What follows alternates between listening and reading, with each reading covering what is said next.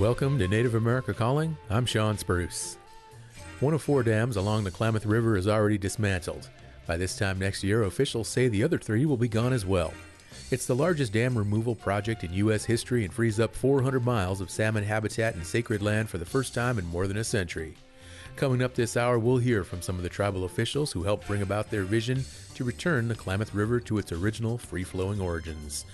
We're back right after the news.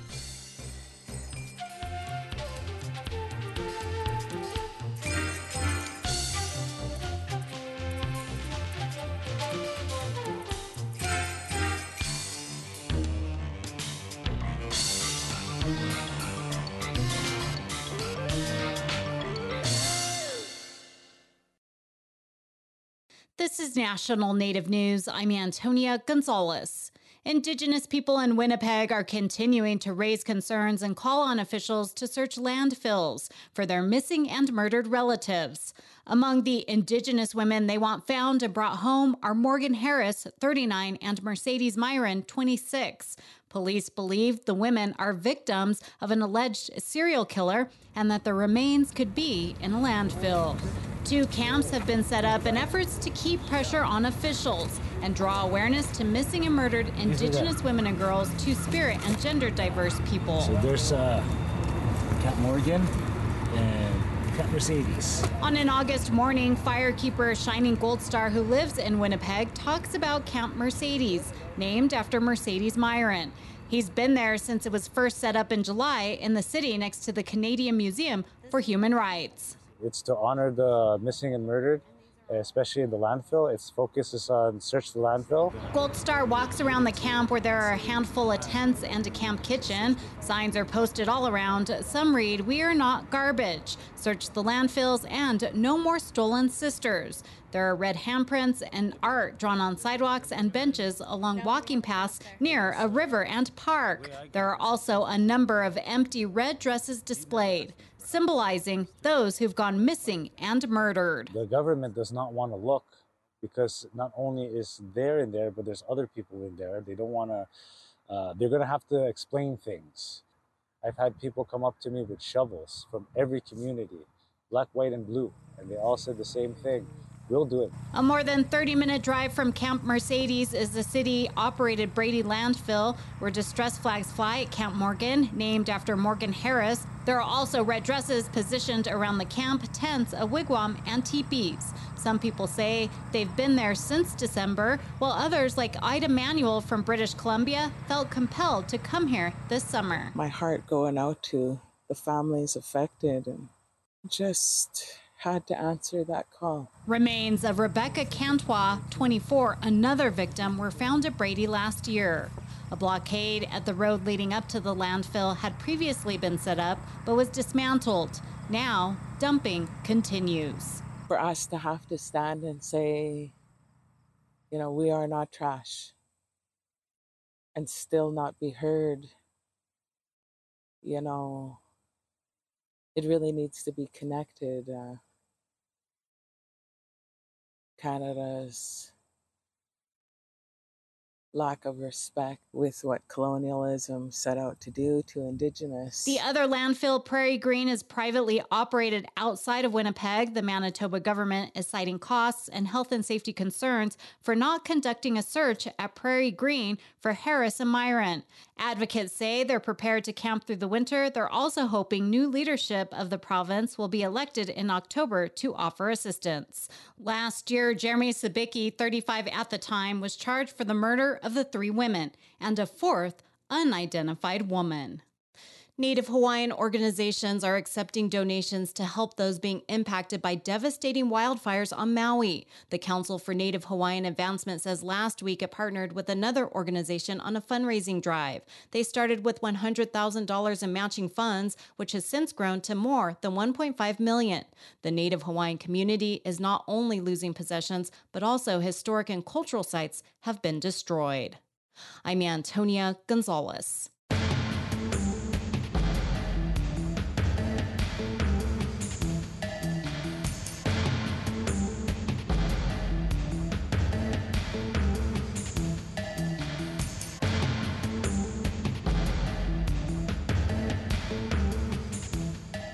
National Native News is produced by Koahnic Broadcast Corporation with funding by the Corporation for Public Broadcasting. Support by Sonosky Chambers Law, championing tribal sovereignty and Native American rights since 1976. From opioids litigation to treaty rights to tribal self-governance. With offices in Washington, D.C., New Mexico, California, and Alaska. Sonosky Chambers Law. Support by AARP. AARP creates and connects people to unique tools and programs, helps conserve personal resources, and tackles issues that matter most to individuals, families, and communities. More at aarp.org.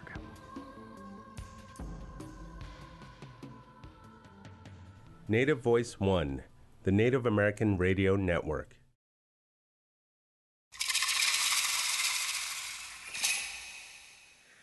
This is Native America Calling. The largest U.S. dam removal is underway along the Klamath River. One dam is largely gone and 3 others are scheduled to come down by this time next year.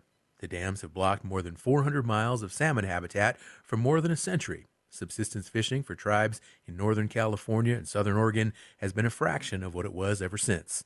After decades of work to get to this point, tribes are now hopeful for the future of the river and the salmon. Today on our show, we're checking in with tribal officials to hear about that hope and the work ahead. We also want to hear from you.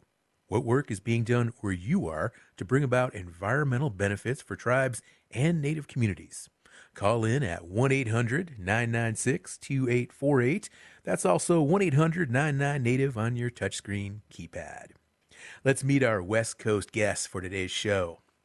From the Yurok Reservation in California, we have Barry McCovey Jr. He is the Yurok Fisheries Director, and he is Yurok. Hi, Barry. Thanks for joining us. Hey, good morning. Thanks for having me. Joining us near Mount Shasta in California is Mark Bransom. He is the Chief Executive Officer of the Klamath River Renewal Corporation. How you doing, Mark? Doing very well this morning, Sean. Great to be with you. Thank you. Great to have you, Mark.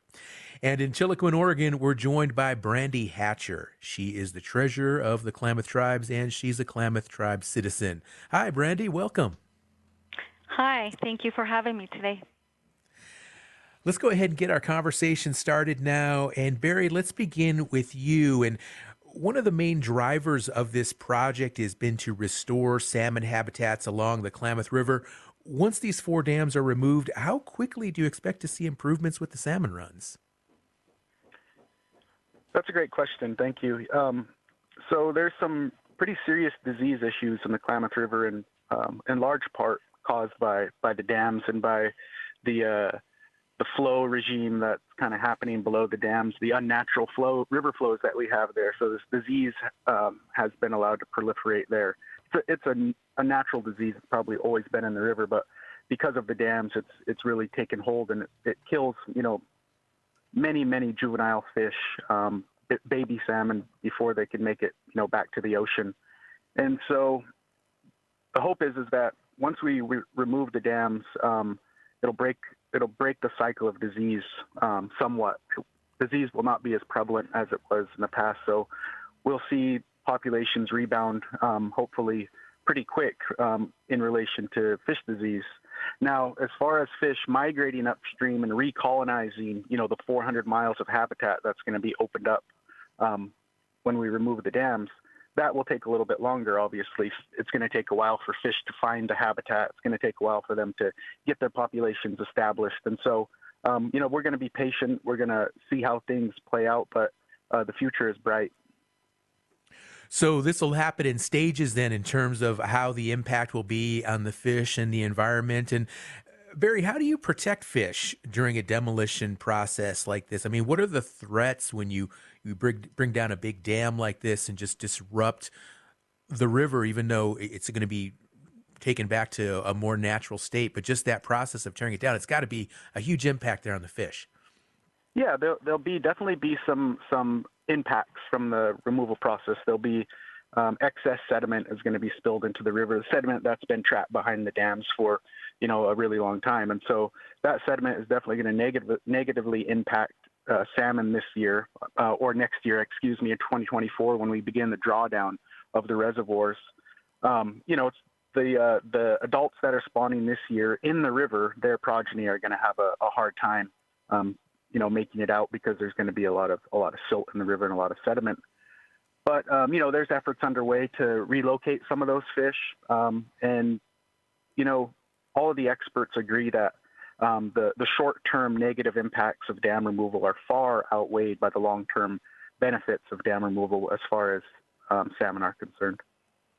And Barry, as this removal takes place, what are you paying specific attention to? What are you most concerned about with the whole process? Well, I just want to make sure that we're staying on schedule. We've over the years we kind of had this pushback. So it's really exciting that we're actually underway. We've had one dam removed already. I want to make sure that drawdown happens when it's supposed to happen in the beginning of 2024, and then hopefully the dams continue to be removed in the summer of 2024 on schedule. From that aspect, we really want to make sure that things stay on schedule. But also, we're also going to be monitoring the fishery. We're going to be monitoring the sediment. We're going to be doing all those things that scientists need to do to make sure that this is playing out the way we expect it to.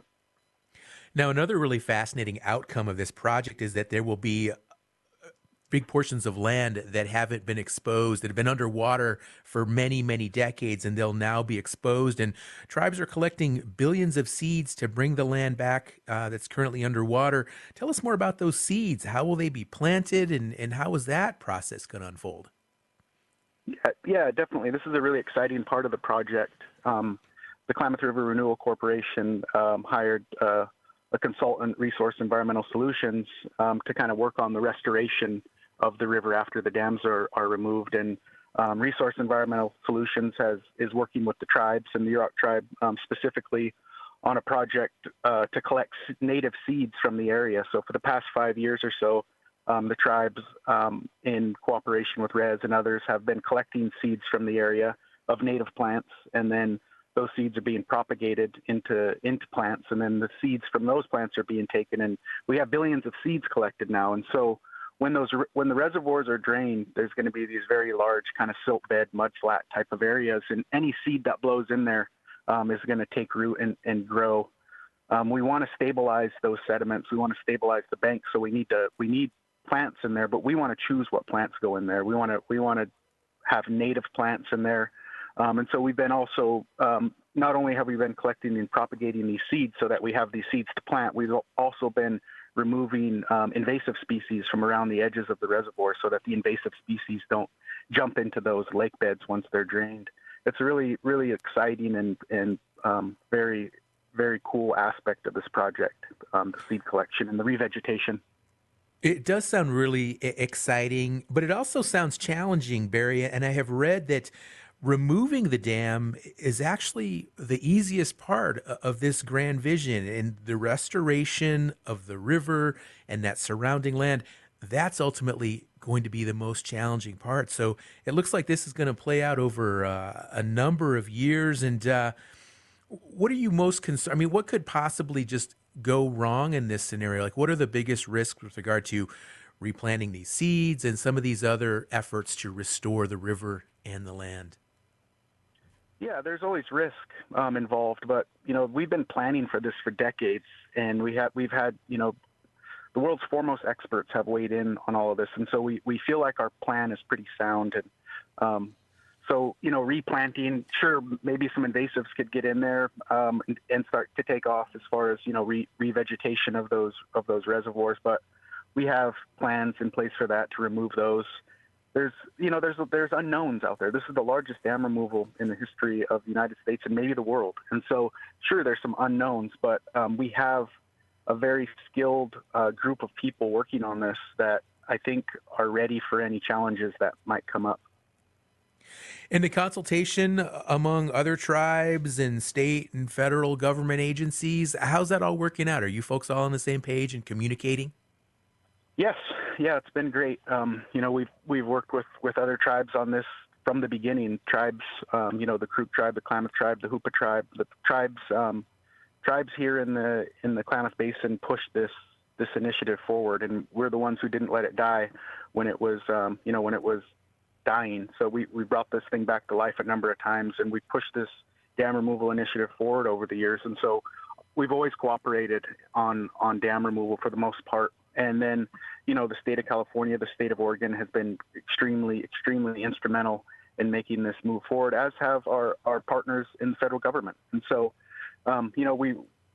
we've been doing this for a long time, and so we know how to work together. And sure, things come up, disagreements come up, but the prize is a restored river. And so we're willing to compromise, we're willing to work together, we're willing to work through any issues that may come up, because the end game is much more important than the side conversations.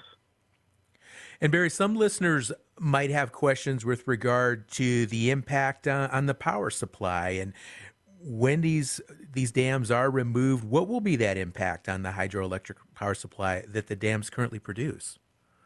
It's my understanding, I'm not an expert in this. I think you have a guest on, Mark, who could answer this much better than I can, but my understanding is that this will have little to no impact on the power supply of the nation. It's a very, very small amount of power is produced by these dams. Okay, great. Well, we'll ask Mark that same question after provide some more details with regard to the hydroelectric power impact there with the dam. So this is a really interesting conversation, this new development here, big project, largest U.S. dam removal underway along the Klamath River. And one dam is mostly gone, but there's 3 more that are scheduled to come down, and these are big projects. It's going to take well over a year to bring down these other 3 dams. So when we come back from break, we're going to learn a little bit more about what goes into removing a big dam like this and what the environmental impacts are. We're going to talk more about the salmon and some of the plants that are impacted, and also how these different tribal governments and state and federal government as well are working together in order to make this process as seamless and the transition as smooth as possible. So really encourage anybody listening today, if you have a question or if you have any experience with regard to dams being removed, give us a call. We'd sure love to hear your thoughts, your perspectives. Certainly are a lot of dams in Indian country. In many tribal communities, there are dams as well as hydroelectric power supply plants. So give us a call. Tell us what you know. 1-800-996-2848. 1-800-996-2848. Stay with us. We'll be right back.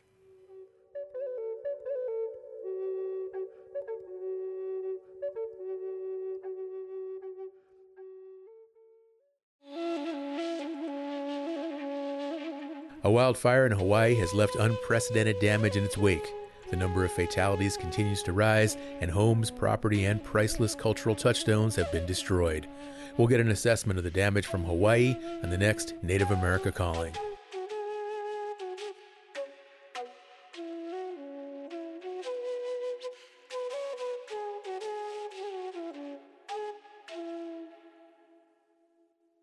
Respectni, humi huist lu I sin me metin spenched.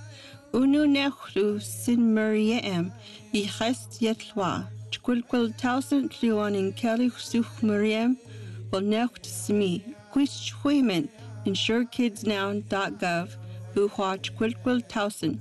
1-800-318-2596. Tli at Samatmi in Centers for Medicare and Medicaid Services. Thank you for listening to Native America Calling. I'm Sean Spruce. We're discussing the dam demolition along the Klamath River. If you have comments or questions about efforts to remove dams that have caused environmental harm, let us know by calling 1-800-996-2848. That's also 1-800-99-NATIVE. Let's talk a little bit more about the dam removal process. And to do that, we have Mark Bransom, Chief Executive Officer of the Klamath River Renewal Corporation. And Mark, tell us a little bit more about the timeline for these dam removals. About how long will it take to get these all squared away? Yeah, well, Sean, thank you again for the opportunity to be with you today. And thanks to Barry for that really good description of the work that's underway. This is a very exciting time in the dam removal process. As you mentioned, the first of the 4 dams has essentially been completely removed. We've got a little bit more work to do on that. For the remainder of calendar year 2023, we're going to be focusing on some dam modifications at the 3 remaining dams that will allow us to get started in early January of 2024 to drain those reservoirs out and to mobilize and move that sediment that has been accumulating behind the dams for almost 100 years and get that process done so that we can then get started with the removal of the dam. So this year, we're doing some modifications to some of the low-level outlet tunnels at the dams that will be the point at which all of the water and all of the sediment will move through the hydroelectric reach and down the river.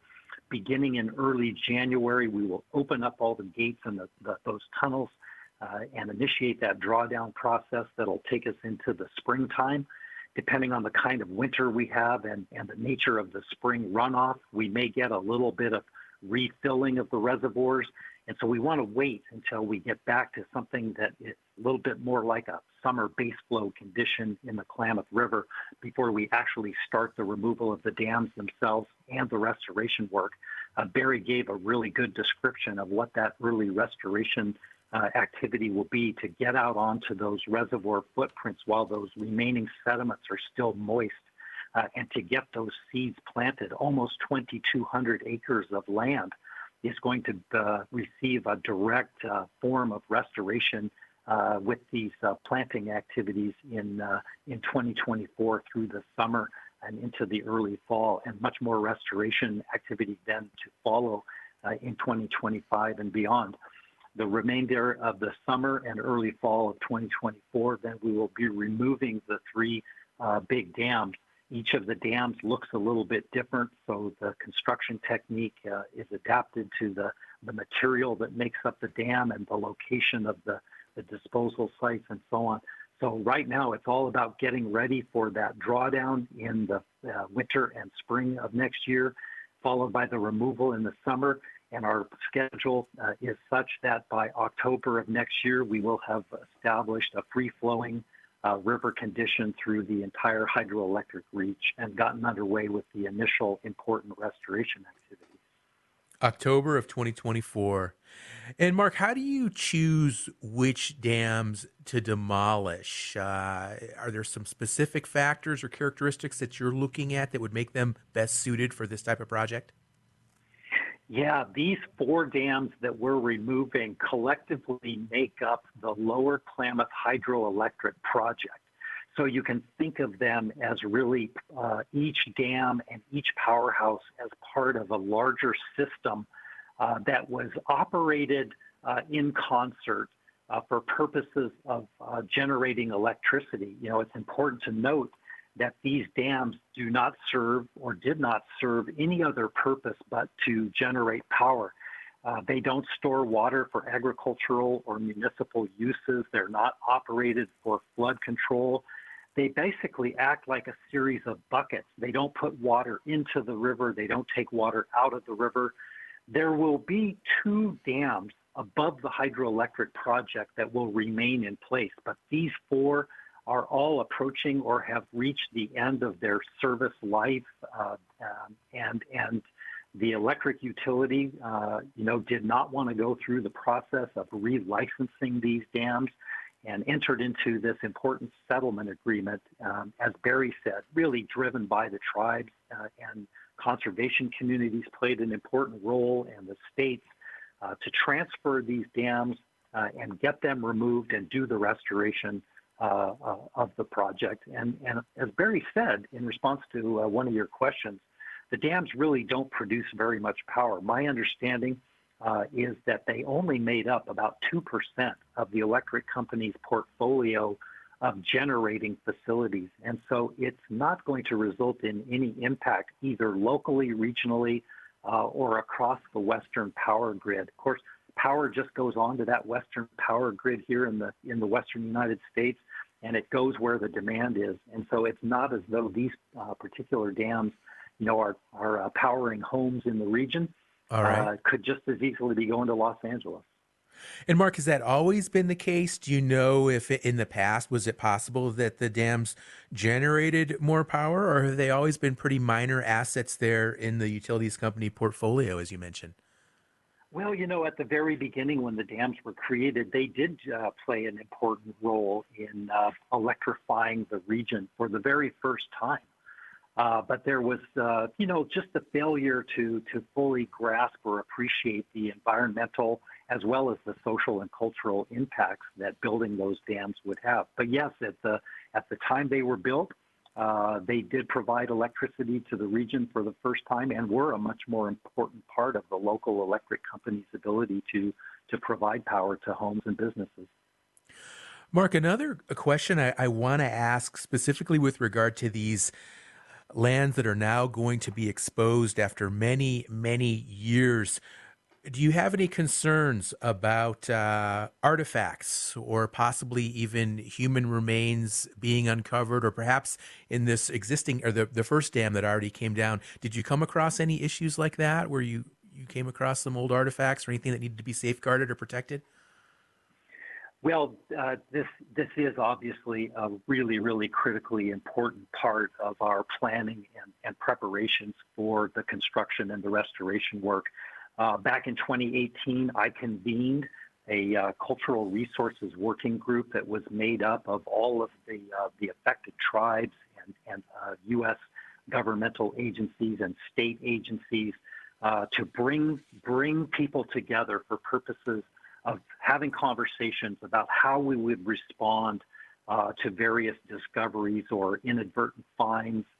It was the forum at which we really developed all of the important plans that we will follow to ensure that we're doing the very best we can to provide protections for and respect any discoveries that we may have. We have already encountered several inadvertent discoveries as part of the early construction work, and all of those plans that we put in place have proven to be working quite well. And we're going to continue to make this a very high priority. We have tribal monitoring crews and archaeologists out in front of the construction activities, doing monitoring work and exploratory work.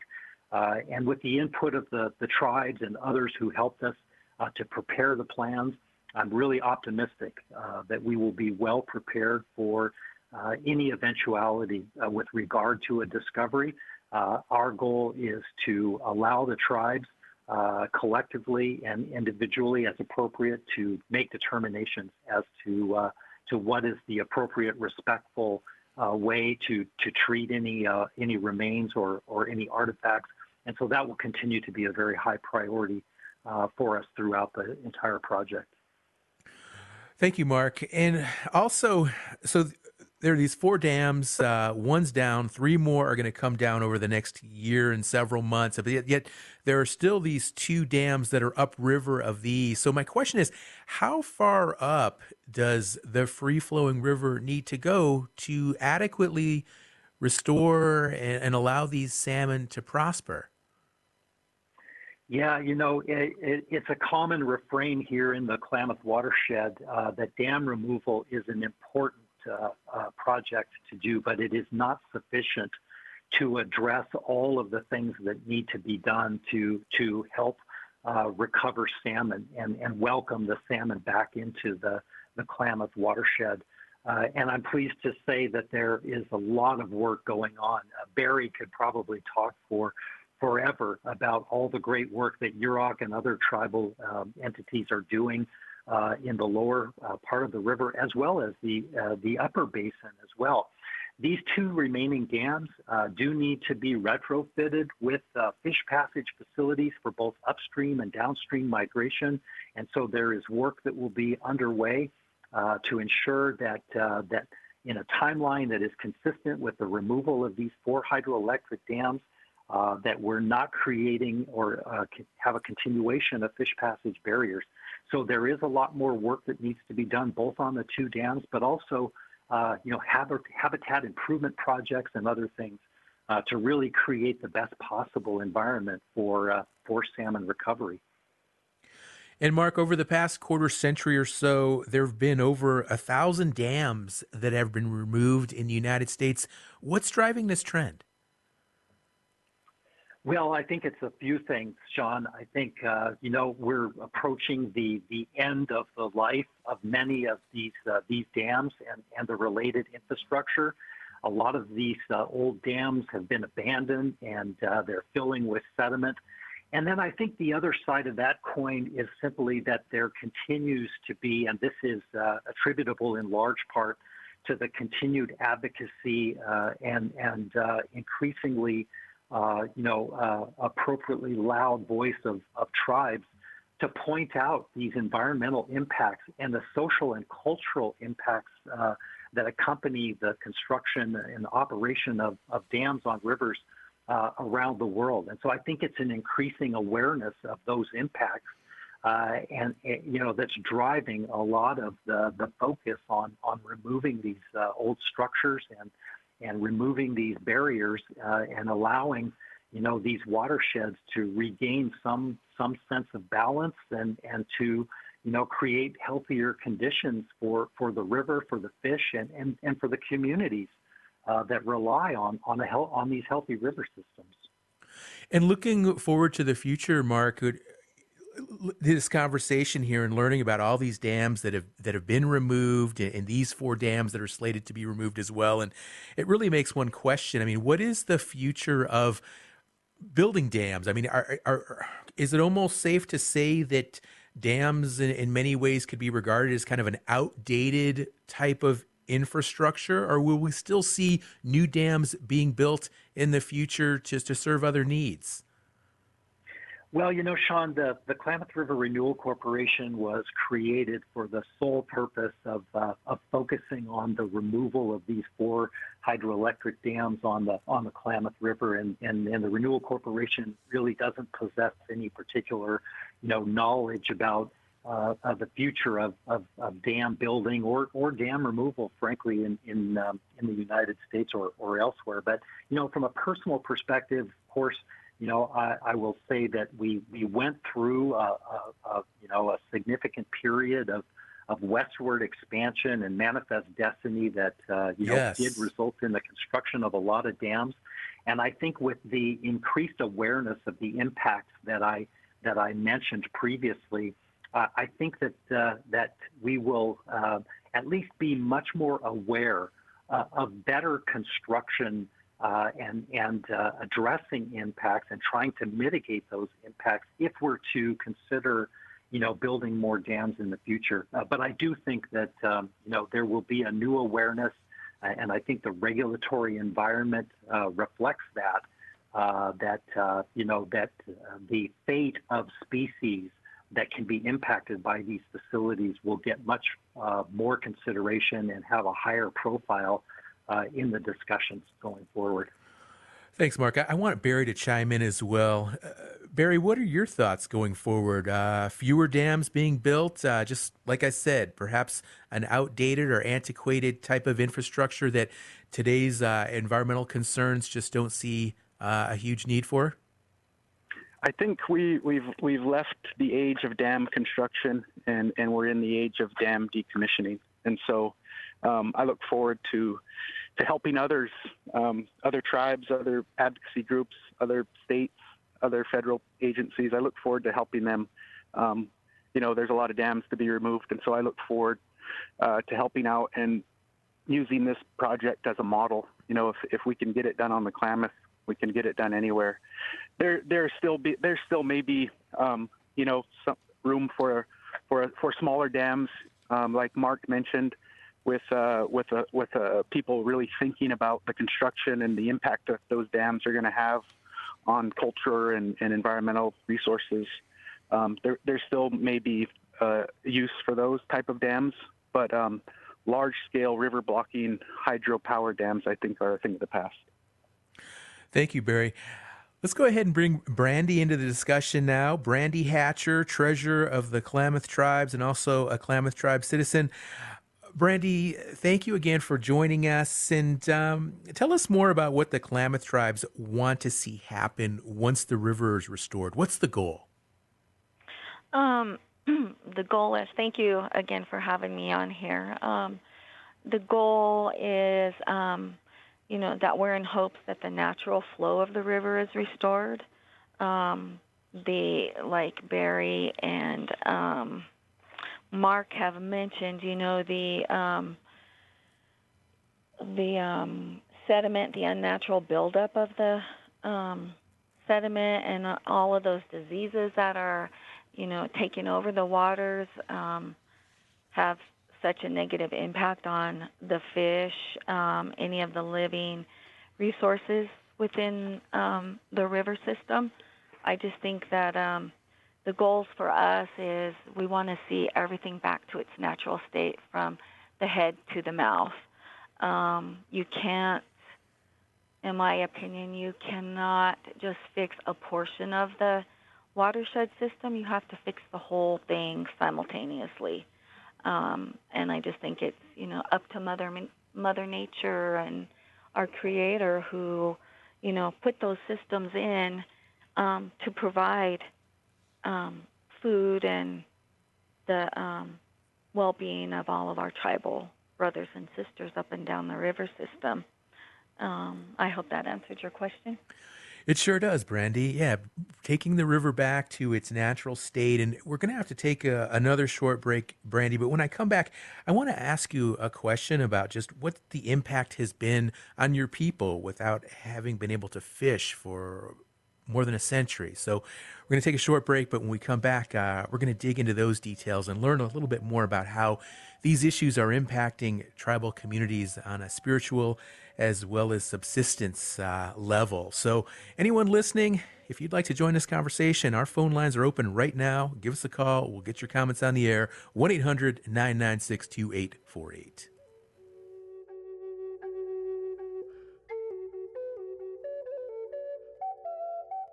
Support by AARP. Despite their service to our country, U.S. military vets, active duty service members, and their families are targeted by con artists significantly more than civilians and are 40% more likely to lose money than civilians. Vigilance is our number one weapon against fraud. You have the power to protect yourself. If an offer sounds too good to be true, it probably is. More at aarp.org/vetsfraudnetwork. You're listening to Native America Calling. I'm Sean Spruce. We're still taking calls to discuss the Klamath Dam removal. The number to share your comments and questions on air is 1-800-996-2848 or just 1-800-99-NATIVE. That'll work too. Give us a call. And with that, let's take a call. We have Chanupa listening up in Pine Ridge, South Dakota on Keeley. Hello, Chanupa. How are you doing today?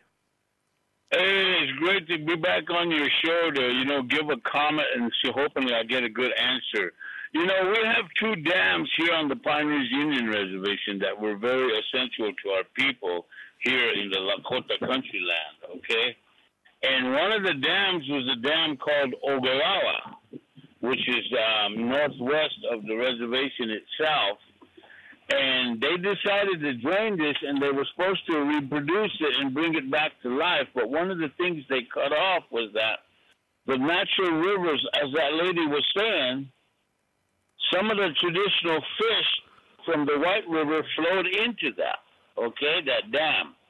And so since they drained it and they were supposed to turn it into a commercial, endeavor, meaning, a place to attract, tourist people when they come through our reservation, because we got two casinos, East Winds and Prairie Winds.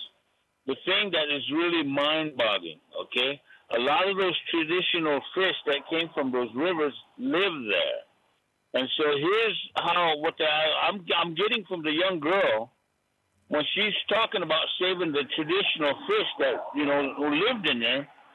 Here we are as two-legged people. We're becoming like the enemy, and we're making homelessness out of our natural waters habitats, especially our fish. So that's why I want to comment to that young girl. She did a good job of expressing that. So if she's listening, we'll pay our tonka to you, sister, for addressing it that way from that traditional capacity. And thank you, too, Sean, for doing excellent work in Indian country. Oh. All righty. Chanupa, thank you. Always a good call from Chanupa and warm words for the show as well. We appreciate you up there in Pine Ridge, Chanupa. And let's go back to Brandy. And Brandy, I'm going to go ahead and give you a chance to respond to our caller, Chanupa. He talks about, I believe what he's saying is that maybe perhaps some of these fish that have just kind of gotten accustomed to these dams, over 100 years, perhaps. Maybe now they're being disrupted, perhaps in a way that creates challenges going forward. Brandy, please respond if I'm capturing that right. So I think I'll try my best. So, if they've adapted to that, but they haven't adapted very well, in my opinion. Some of them are diseased. They're not. Just like anybody, we adapt to the way society is. There's lots of changes, and you do the best you can to make it through that and survive the best you can. I just think that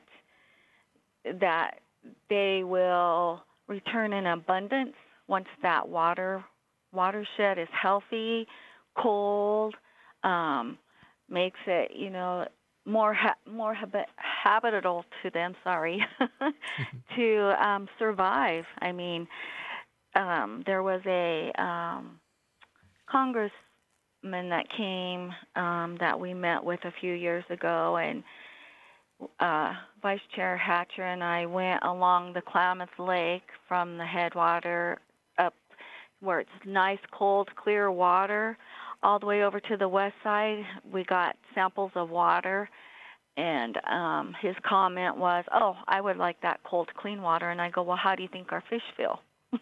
So there you go. Of course he didn't, respond or anything. So, yeah, I just think it's up to Mother Nature and up to our people, those prayers, everything from creation to, the afterlife. We just need to make it better up and down that whole system. And I think we'll see an abundance of a lot of things that our people have missed out on for hundreds of years.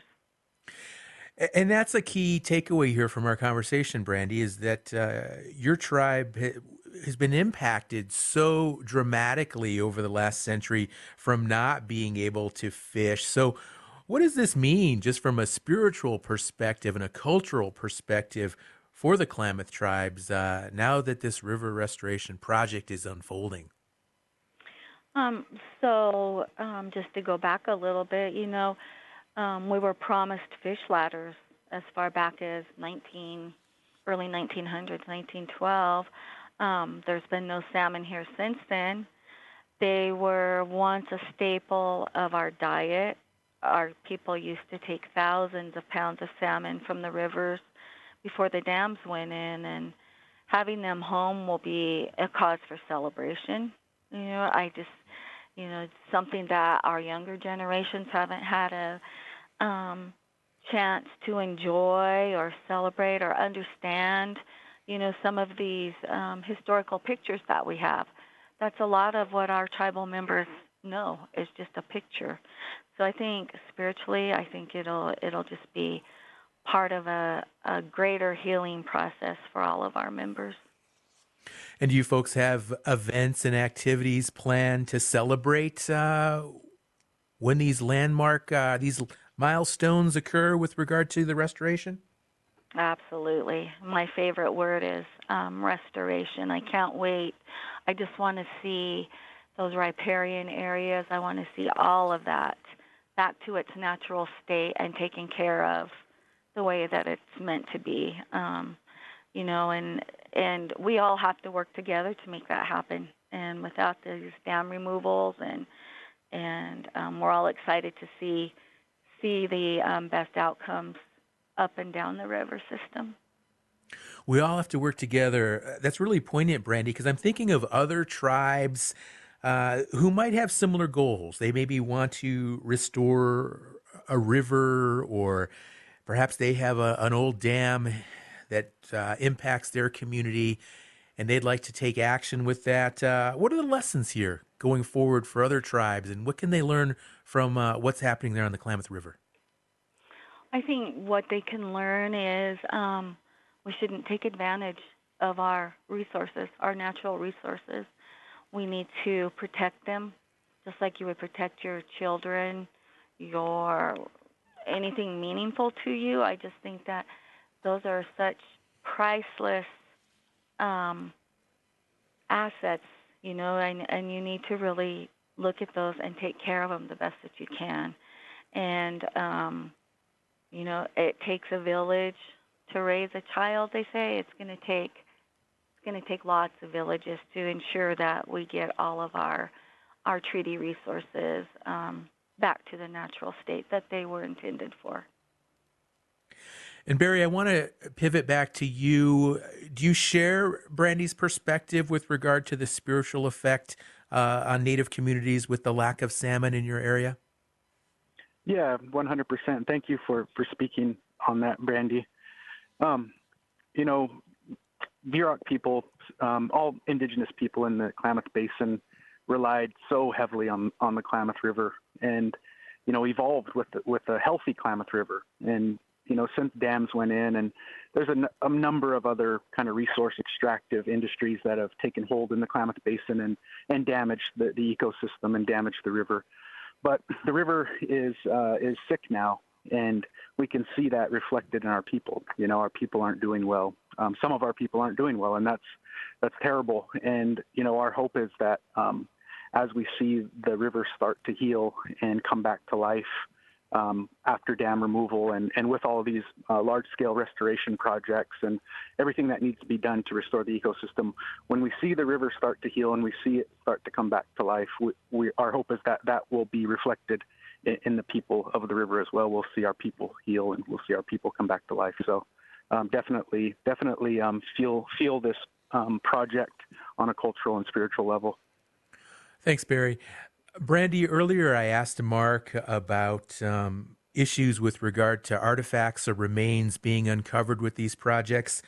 What are your thoughts on that? And specifically with the Klamath tribe, what are your primary concerns with any of those issues that can arise?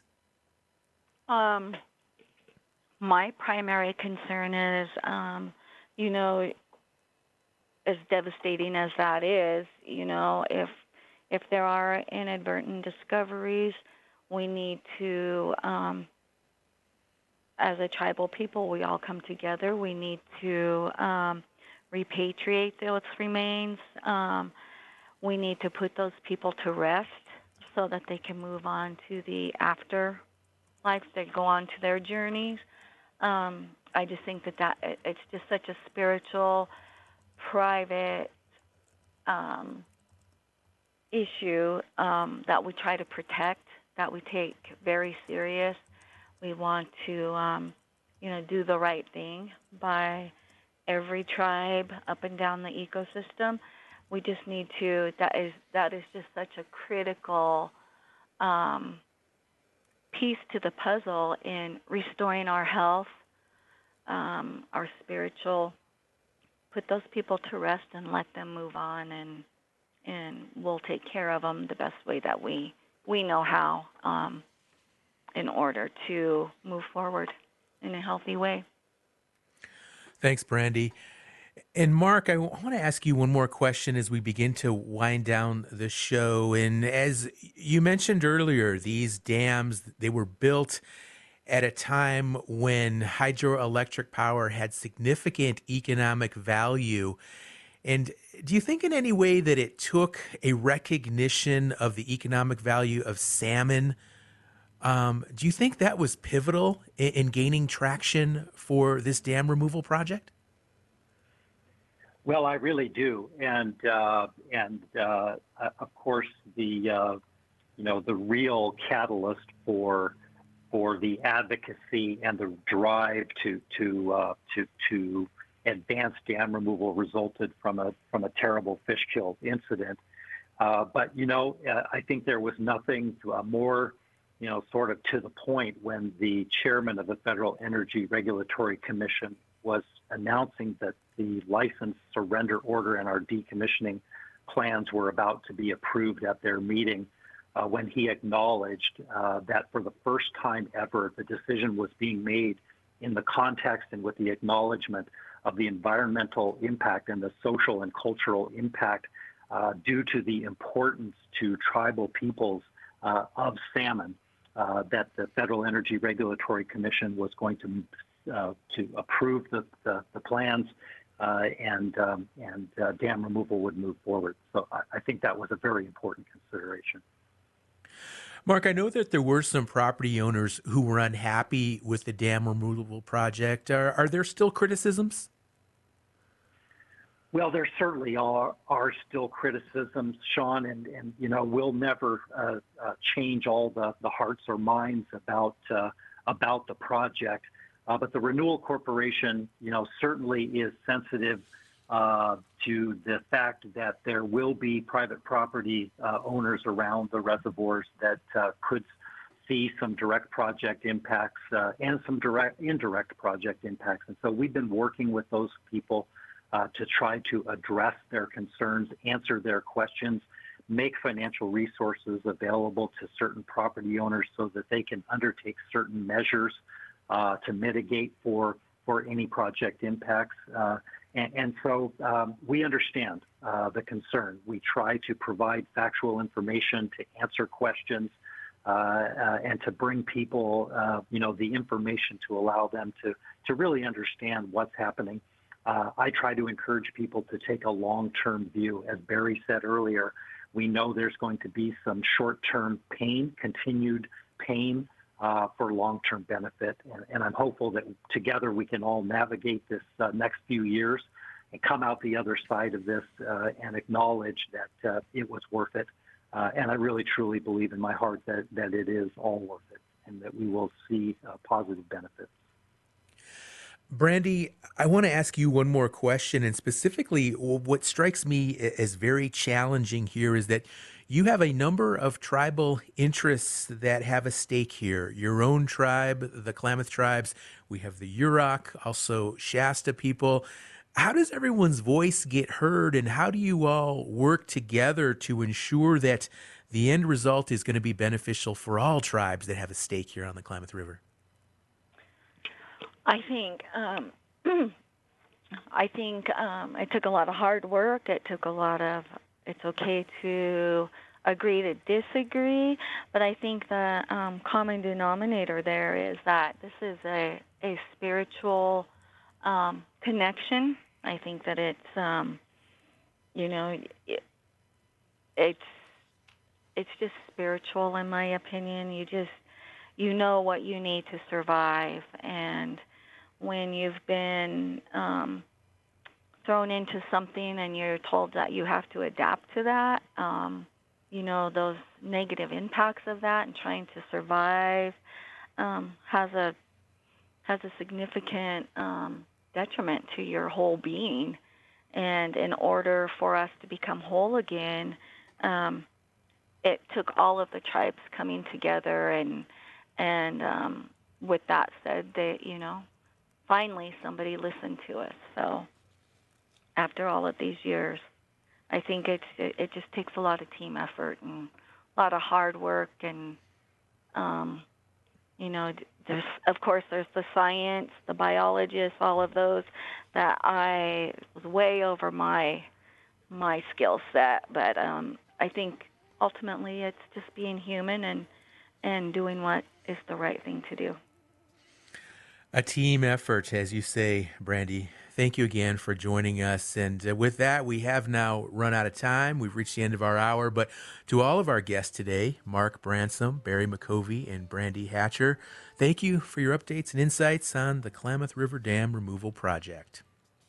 Hope you'll join us again tomorrow here on Native America Calling as we get an on-the-ground look at the devastating fire in Hawaii and its impact on Native Hawaiians. Until then, stay safe, stay sovereign. I'm Michael, and I used to smoke. I never used to think about breathing. Then my left lung collapsed, and I was diagnosed with COPD. Now I think about breathing all the time. I'm on an oxygen machine so I can breathe.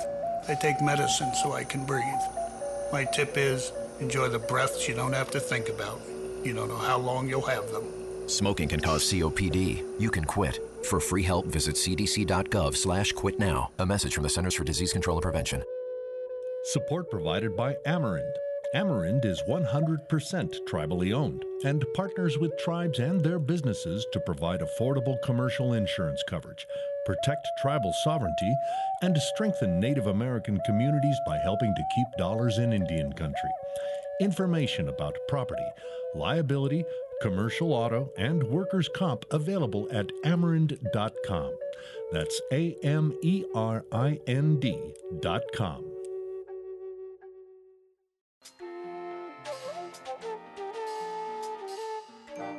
Native America Calling is produced in the Annenberg National Native Voice Studios in Albuquerque, New Mexico by Kawanak Broadcast Corporation, a Native nonprofit media organization.